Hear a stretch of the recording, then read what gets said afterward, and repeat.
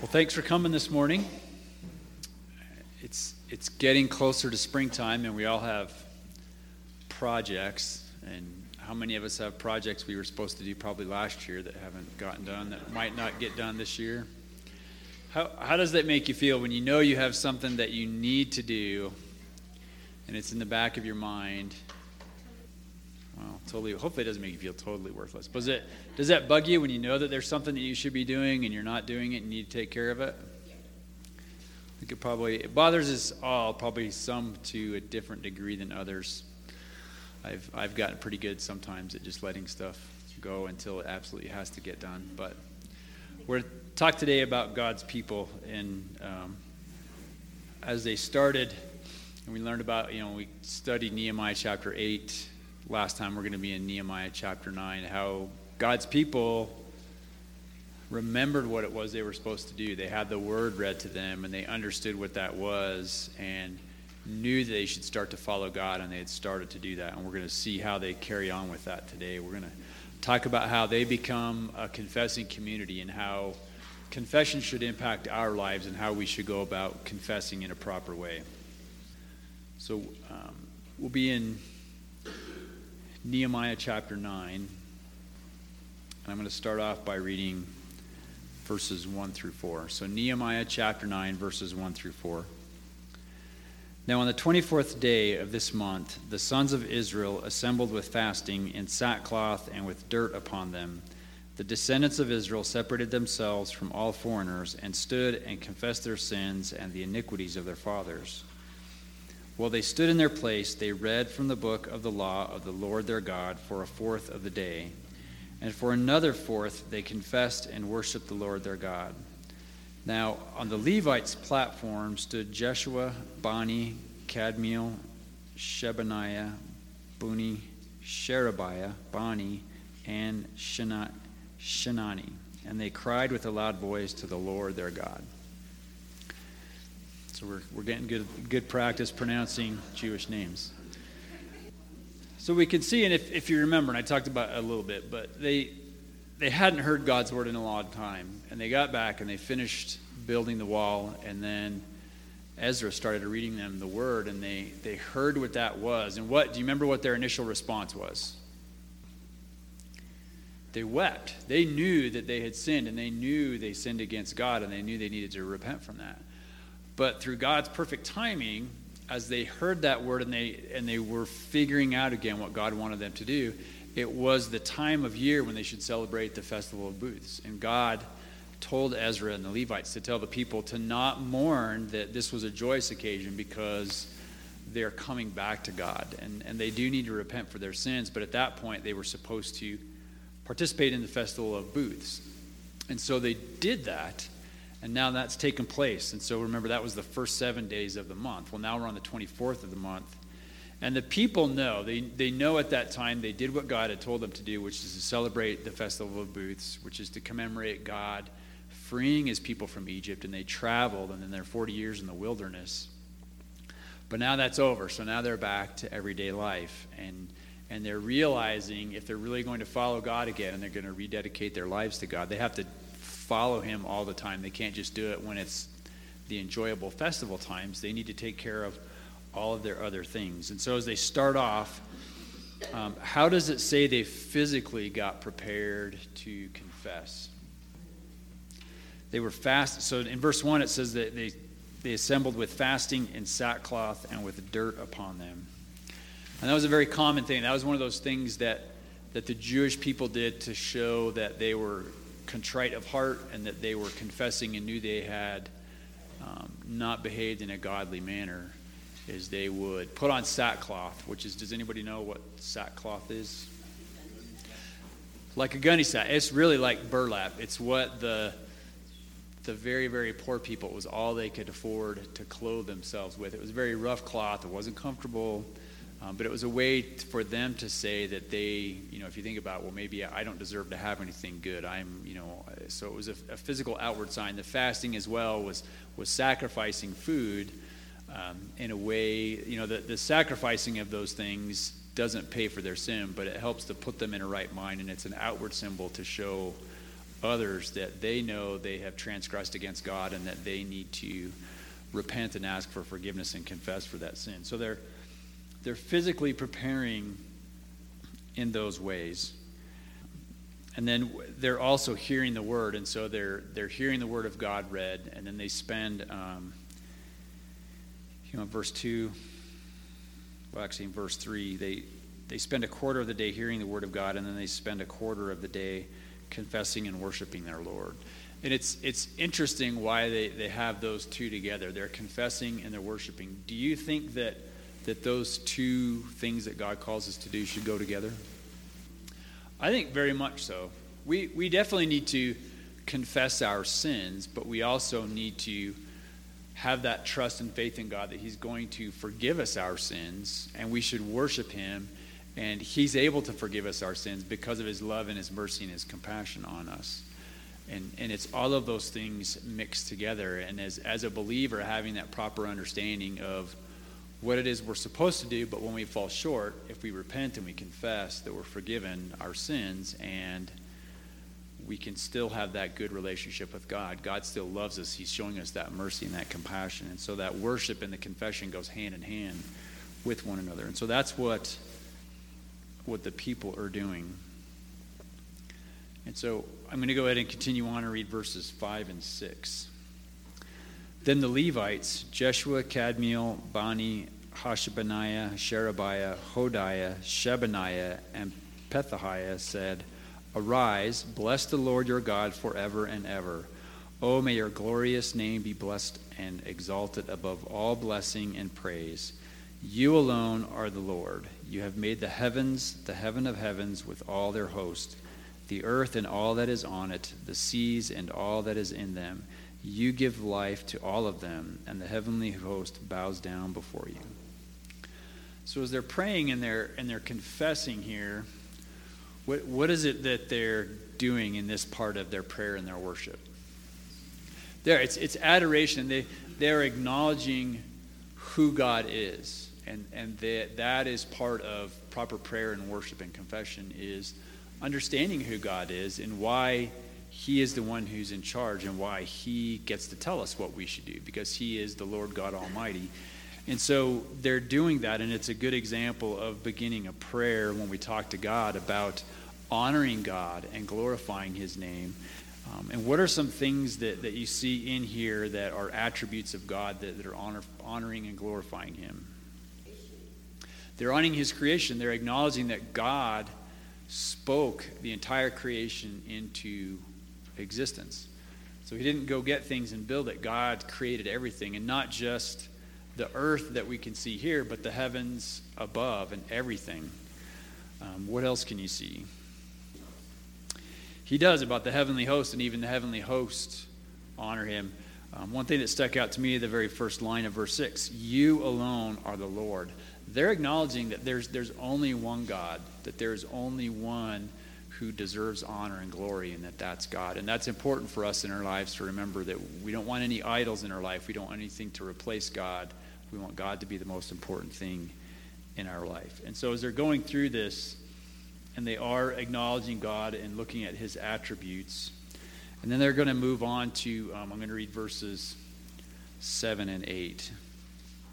It says, "You are the Lord who chose Abram and brought him out from Ur of the Chaldees and gave him the name Abraham. You found his heart faithful before you and made a covenant with him to give him the land of the Canaanite, of the Hittite, and the Amorite, of the Perizzite, the Jebusite, and the Girgashite, to give it to his descendants, and you have fulfilled your promise, for you are righteous." So what are they doing in this portion of their prayer? Yes, declaring his sovereignty. And they're remembering for themselves and reminding themselves that God made these promises. God chose Abram, and he was Abram first, and then God changed his name to Abraham. But God made that covenant with Abraham and promised him he would have a son, and promised him he would have heirs that would be so numerous they couldn't be counted. And he promised them this land that they would have. And God kept all those promises. And that's one of those things as we pray and we talk to God is to remember what God has done. And it's just not to remember all the things that God has done for other people. It's important for us to remember what God has done for us in our lives, because God works in our lives. He should be. He's a live God. I hope you see him work in your life. So when you're praying and you're thanking God, and if you are sinning and you're confessing sin and things, but remember the things he's done in your life, because that, I think, is the most real thing to you. And we know God's word is true, and we can read about Abram and King David and the prophets and all the things that went on. But I think it also speaks importantly to you to know what you've seen God do in your life, how you've seen God move. As a believer, as you mature and you change, and the way you react to circumstances, that you should be growing and you should be different. You should have more patience. If you look in Galatians 5, it talks about the fruit of the Spirit. You should see, as you mature as a Christian, as you walk more in this life and become more like Christ and try to be more like God wants you to be, you should see more of the fruit of the Spirit in your life. And you should see that in others. That's how others should know you, is they should see those fruits of the Spirit, those things that you show that you are honoring God, that you love God, and you can be patient, and you can be kind, and you can encourage one another. You'll see those things in your life. And if you start to see those things are lacking, that's a good signal for you to think about, well, what am I doing that I'm not, doing?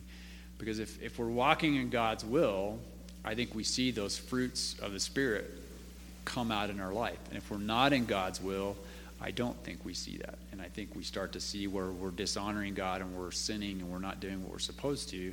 And that's supposed to be a big red flag for us to think about what we're doing and stop and go back to God and go back to his scripture and study and pray and figure out what it is that God does want us to do. So again, it's just a good look at when we start thinking about praying to God and we want to grow in that relationship with him, is understanding that confession begins with a proper view of God. And if we don't have that proper view of God and really who God is and who we are, we can't have that right relationship. We have to understand where we fit in and know that God is the Lord God Almighty. And we have to know as well how much he loves us, because that's part of that whole thing that we look at is his love and mercy for us. Because did he have to save us? No. He could have just said, well, these are the rules, and you broke the rules, and so here's your punishment. And he's a just God, but he also is merciful and compassionate. And he shows that mercy and that compassion to us. But part of confession is we have to really understand the reality of sin. And that's what we're going to talk about next. So verses 9 through 15, it more or less continues to recount the faithfulness of God to Abraham and Abraham's descendants. And it goes through more examples of the promises that God made them and God's continued mercy and compassion for his people. But we're going to pick up in Nehemiah chapter 9 in verse 16, and I'm going to read 16 through 21. And we're going to see how the people responded to all these things that God did. So Nehemiah, starting in verse 16. But they, our fathers, acted arrogantly. They became stubborn and would not listen to your commandments. They refused to listen and did not remember your wondrous deeds which you had performed among them. So they became stubborn and appointed a leader to return to their slavery in Egypt. But you are a God of forgiveness, graciousness, and compassionate, slow to anger and abounding in loving kindness, and you did not forsake them. Even when they made for themselves a calf of molten metal and said, "This is your God who brought you up from Egypt," and committed great blasphemies, you in your great compassion did not forsake them in the wilderness. The pillar of cloud did not leave them by day to guide them on their way, nor the pillar of fire by night to light for them the way in which they were to go. You gave your good spirit to instruct them. Your manna you did not withhold from their mouth, and you gave them water for their thirst. Indeed, 40 years you provided for them in the wilderness, and they were not in want. Their clothes did not wear out, nor did their feet swell. So pretty interesting where as they're praying and they're going back through the history of their people and they're talking about all of the promises that God kept for them, what's the first word in verse 16? But, which is in the English world, that's a transition. And so there's this transition of God has done all things for their people. But what did it tell us that their fathers and their ancestors, how did they act? They were arrogant. And I saw two things that they didn't do. They wouldn't listen, they became stubborn. They wouldn't listen to his commandments. They refused to listen, and they did not remember your wondrous deeds, which you had performed among them. So they refused to acknowledge God and what he did for them and how he had been compassionate, and they just went and did what they wanted anyway. So do you think that stopped with the Jewish people? No. It afflicts us all because we are all children of Adam. We all have that from when sin and death entered the world, that became part of who we are as people. And if we don't have the influence of God and his word and Jesus Christ, his son, and the work that Christ did on the cross and his teaching that we follow, and then the Holy Spirit that indwells us, the counselor, the helper that Christ promised when he ascended, he sent the helper. If we didn't have that, we would do the exact same thing. We would just be people, and man on their own. We're greedy and self-serving, and we just want what we want, and we wouldn't do any of the things that God calls us to do about loving our neighbor and being kind and gentle and having compassion, and we just wouldn't do any of it. If we did it, we might do a little bit of it for those that we loved or part of our family, but we wouldn't be doing it for the right reasons, which doesn't count for God anyway. If we don't do it to honor and glorify God, it's not following what God wants us to do. We see these things that the people did.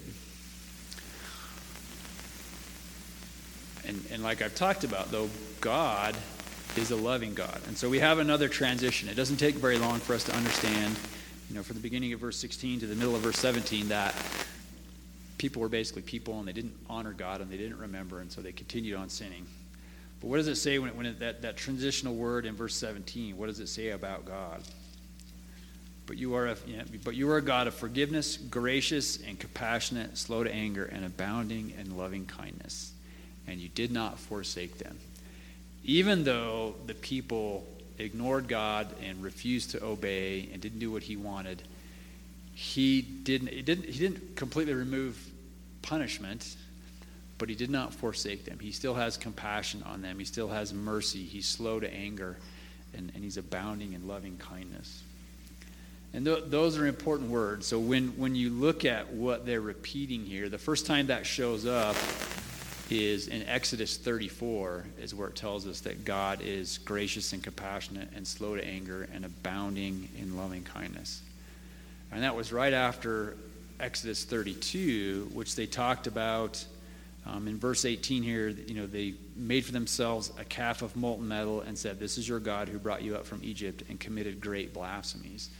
So if you go back and look in Exodus 32, this is when Moses went up on Mount Sinai to be in God's presence to get the 10 Commandments.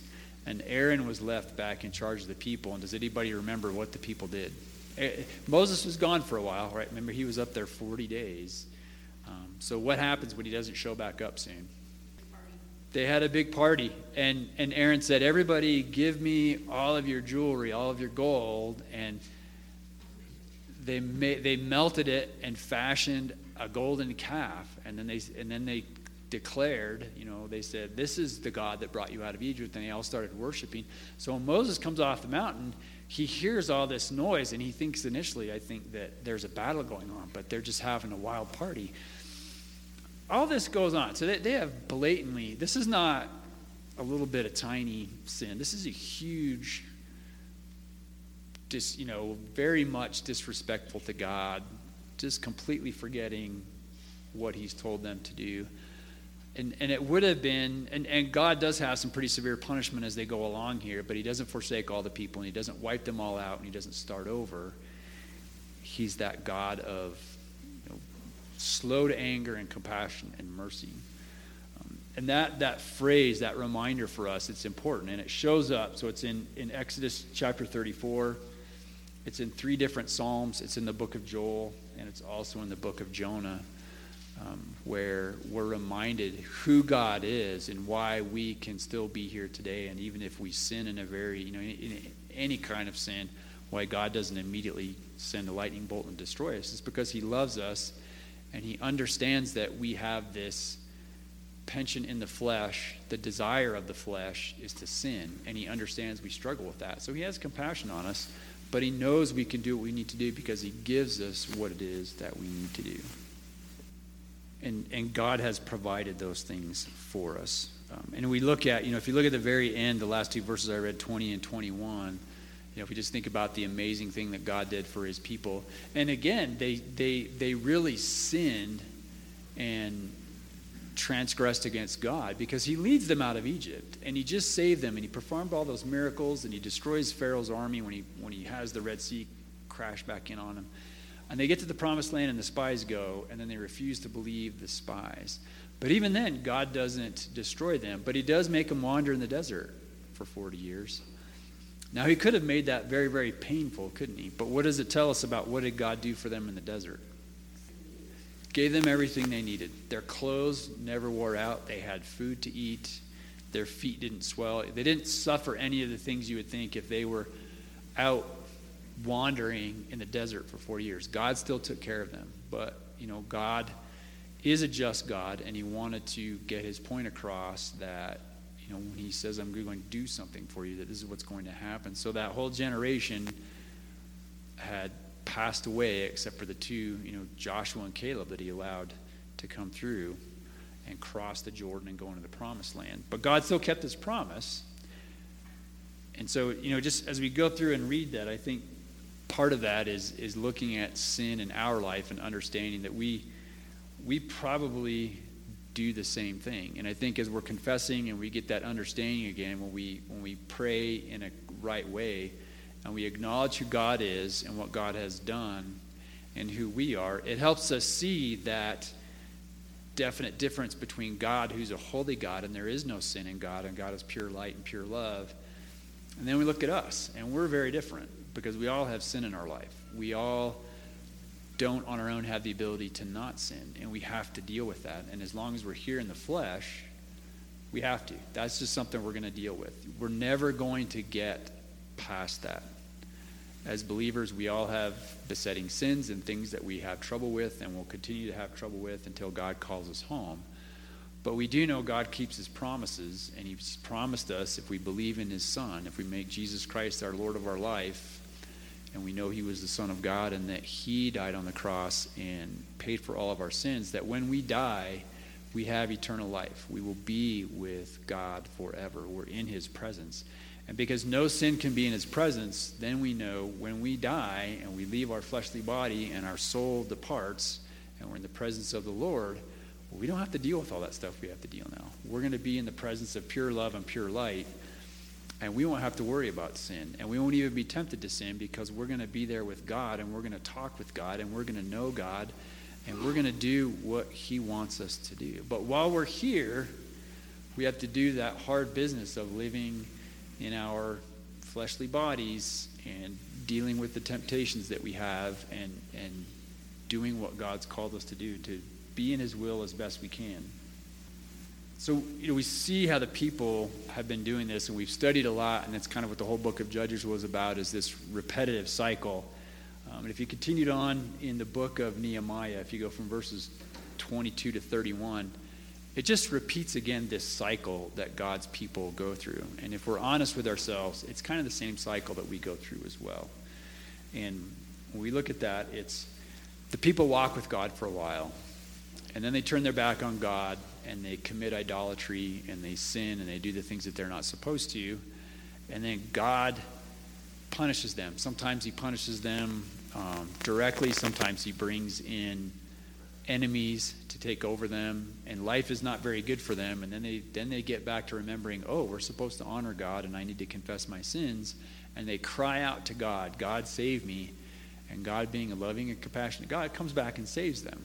And then they walk with God for a while, and then they fall away. And it's just that continuing cycle. And, hopefully we as Christians, and we can see here, right, the people in Nehemiah's time, they're recognizing and understanding, and they're having God's word read to them, and they're listening, and they're understanding, and their hearts are changing, and they want to follow God. And so they're getting better, and they're doing what they're supposed to do. And here, they presented themselves to God, and they're wearing sackcloth, and they're fasting, and they're praying, and they're honoring God, and reminding themselves of who he is and what they've done, and also acknowledging that part about their sin. And so they've humbly come to God, and they're seeking that restoration and that forgiveness of sins. So it's true. And I would agree with both of those, that while we're in trials, we really know and understand our need for God. And in those trials, we see God working in our life, and it helps us keep our eyes on him. And I've heard it described some as too many times we have our eyes on the world, and we glance at God every now and then. What we're supposed to do is have our eyes on God, and every now and then look at the world to kind of make sure we're taking care of what we're supposed to in the world, but we're really focusing on God and what God wants us to do. And it's all in where we're concentrating. But as soon as we get out of the trial and things are easy, we tend to forget God. Now, does God not, if we're not going through a trial and things are going very well in our lives, does that mean God is not aware of us and not walking with us? No.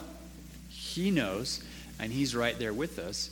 And we should concentrate and pray and work on our relationship with God, no matter what's happening in our lives. Because if our lives are going very well, it's because it's God's will for us, and it's his sovereignty, and it's his choice for us at that time in our life. And we should rejoice in that and honor God for that and thank him for that. And when we go through trials, we need to have that understanding that we are still the same in God's eyes. Because through all of this, has God changed in any way for his people through all of this? This is about 700 years from Abraham until this time.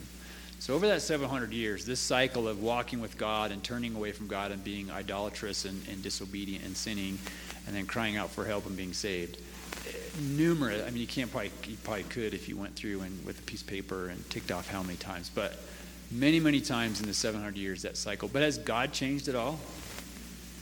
God has not changed, and God does not change. He's the same yesterday as he is today, as he will be tomorrow. It's people in their hearts and what they're doing. It's the choices that we make. Because if you look back at the beginning, what did those people choose to do when they say their fathers, they were arrogant? They chose to not listen to God. They chose to not remember what he had done for them, and they chose to disobey and commit idolatry.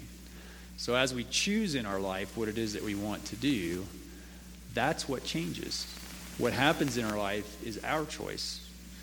How we react to that, those kinds of things. And so God will put us in difficult circumstances, but if we continue to choose to honor God, and we trust in his promises, and we know that he will provide with us, he will provide us with what we need, we can still continue on, and we can still love one another and love our neighbors and have joy in our heart and treat people with compassion like God has treated us with compassion.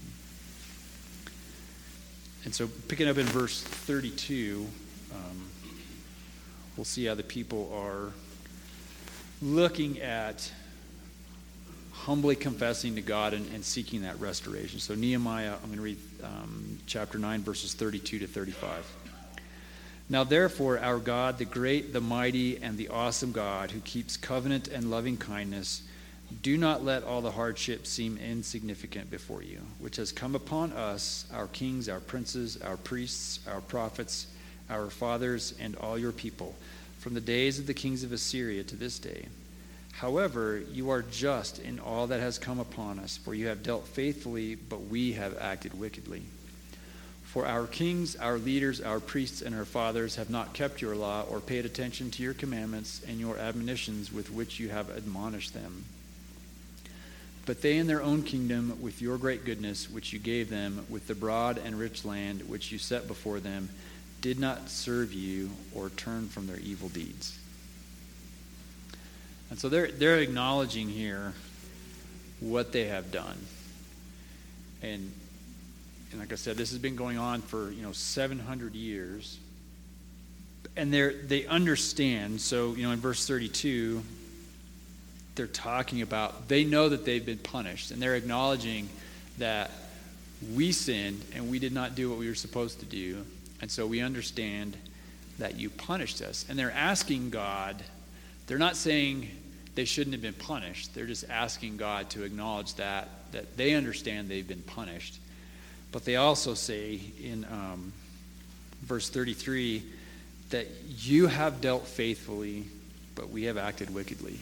So they're acknowledging that God has done everything God said he would do, and he has treated them in a way that is fair according to God's law and God's understanding of what he wanted his people to do, that they're the ones who have behaved badly. They're the ones who haven't done what God wanted them to do. They're the ones who turned their back on God. It wasn't God who turned his back on them. He didn't forsake them. He was still there with them through all of those 700 years, and as many times as they walked away when they were ready to come back to God, God was standing right there, and he accepted them back, and he loved them, and still treated them the same way. It was his people who kept fluctuating back and forth on whether they wanted to serve God or not walk with God and serve themselves.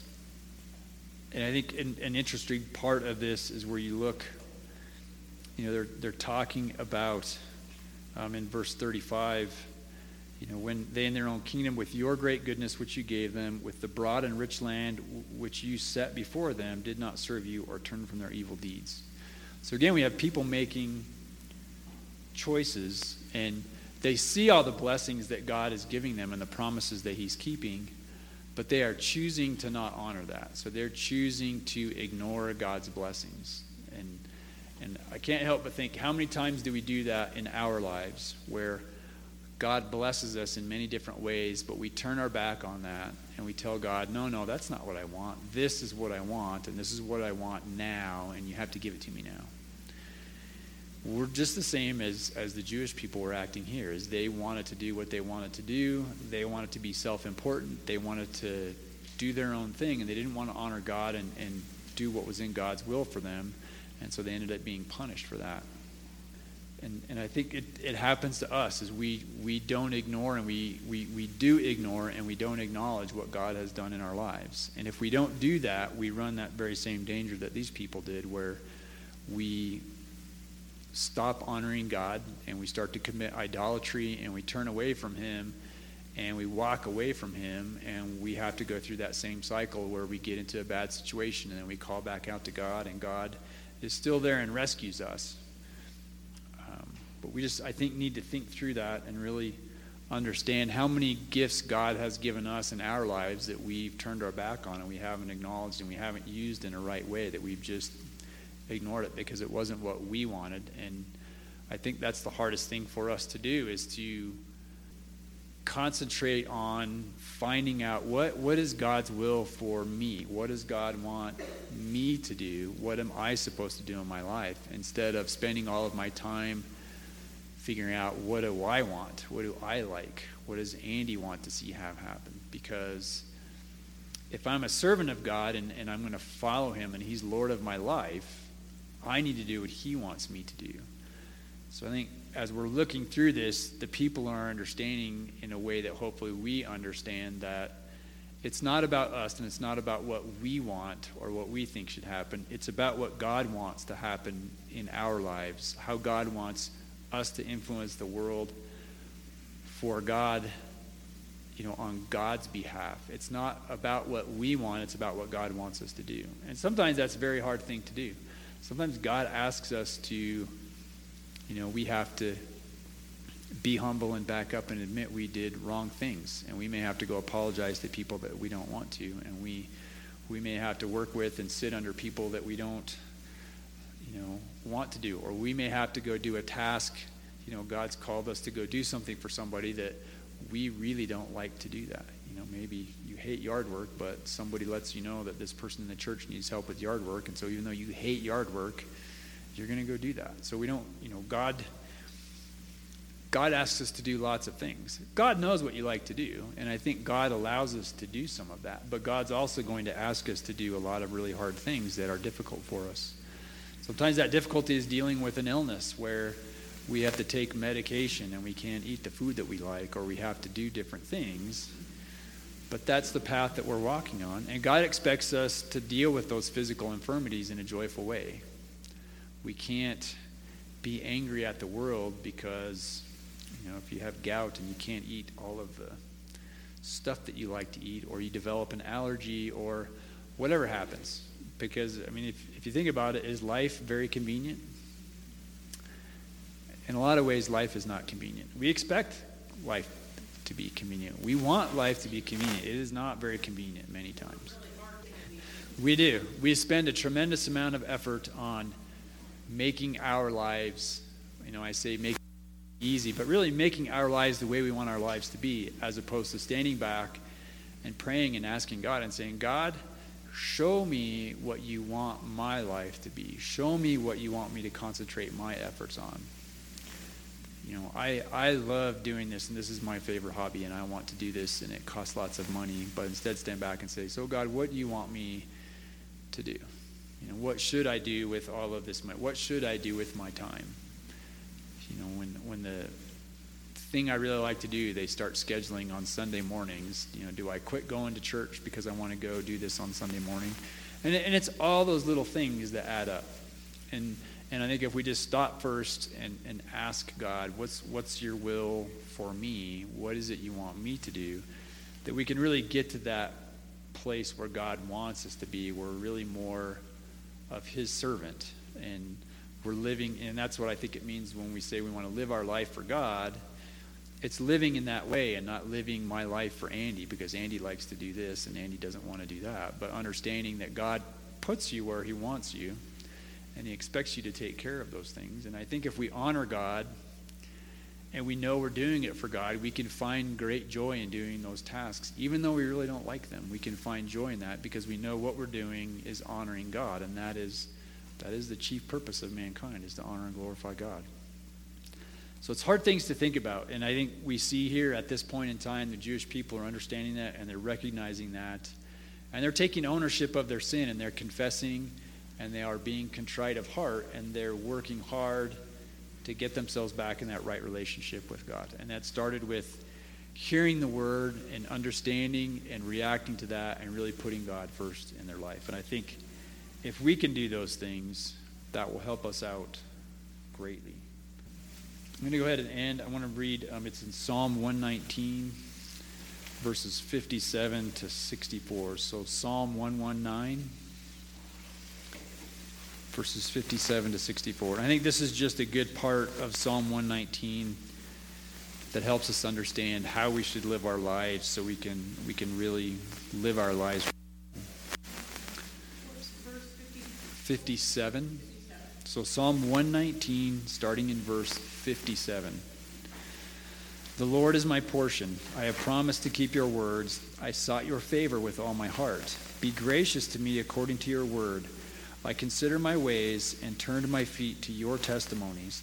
I hastened and did not delay to keep your commandments. The cords of the wicked have encircled me, but I have not forgotten your law.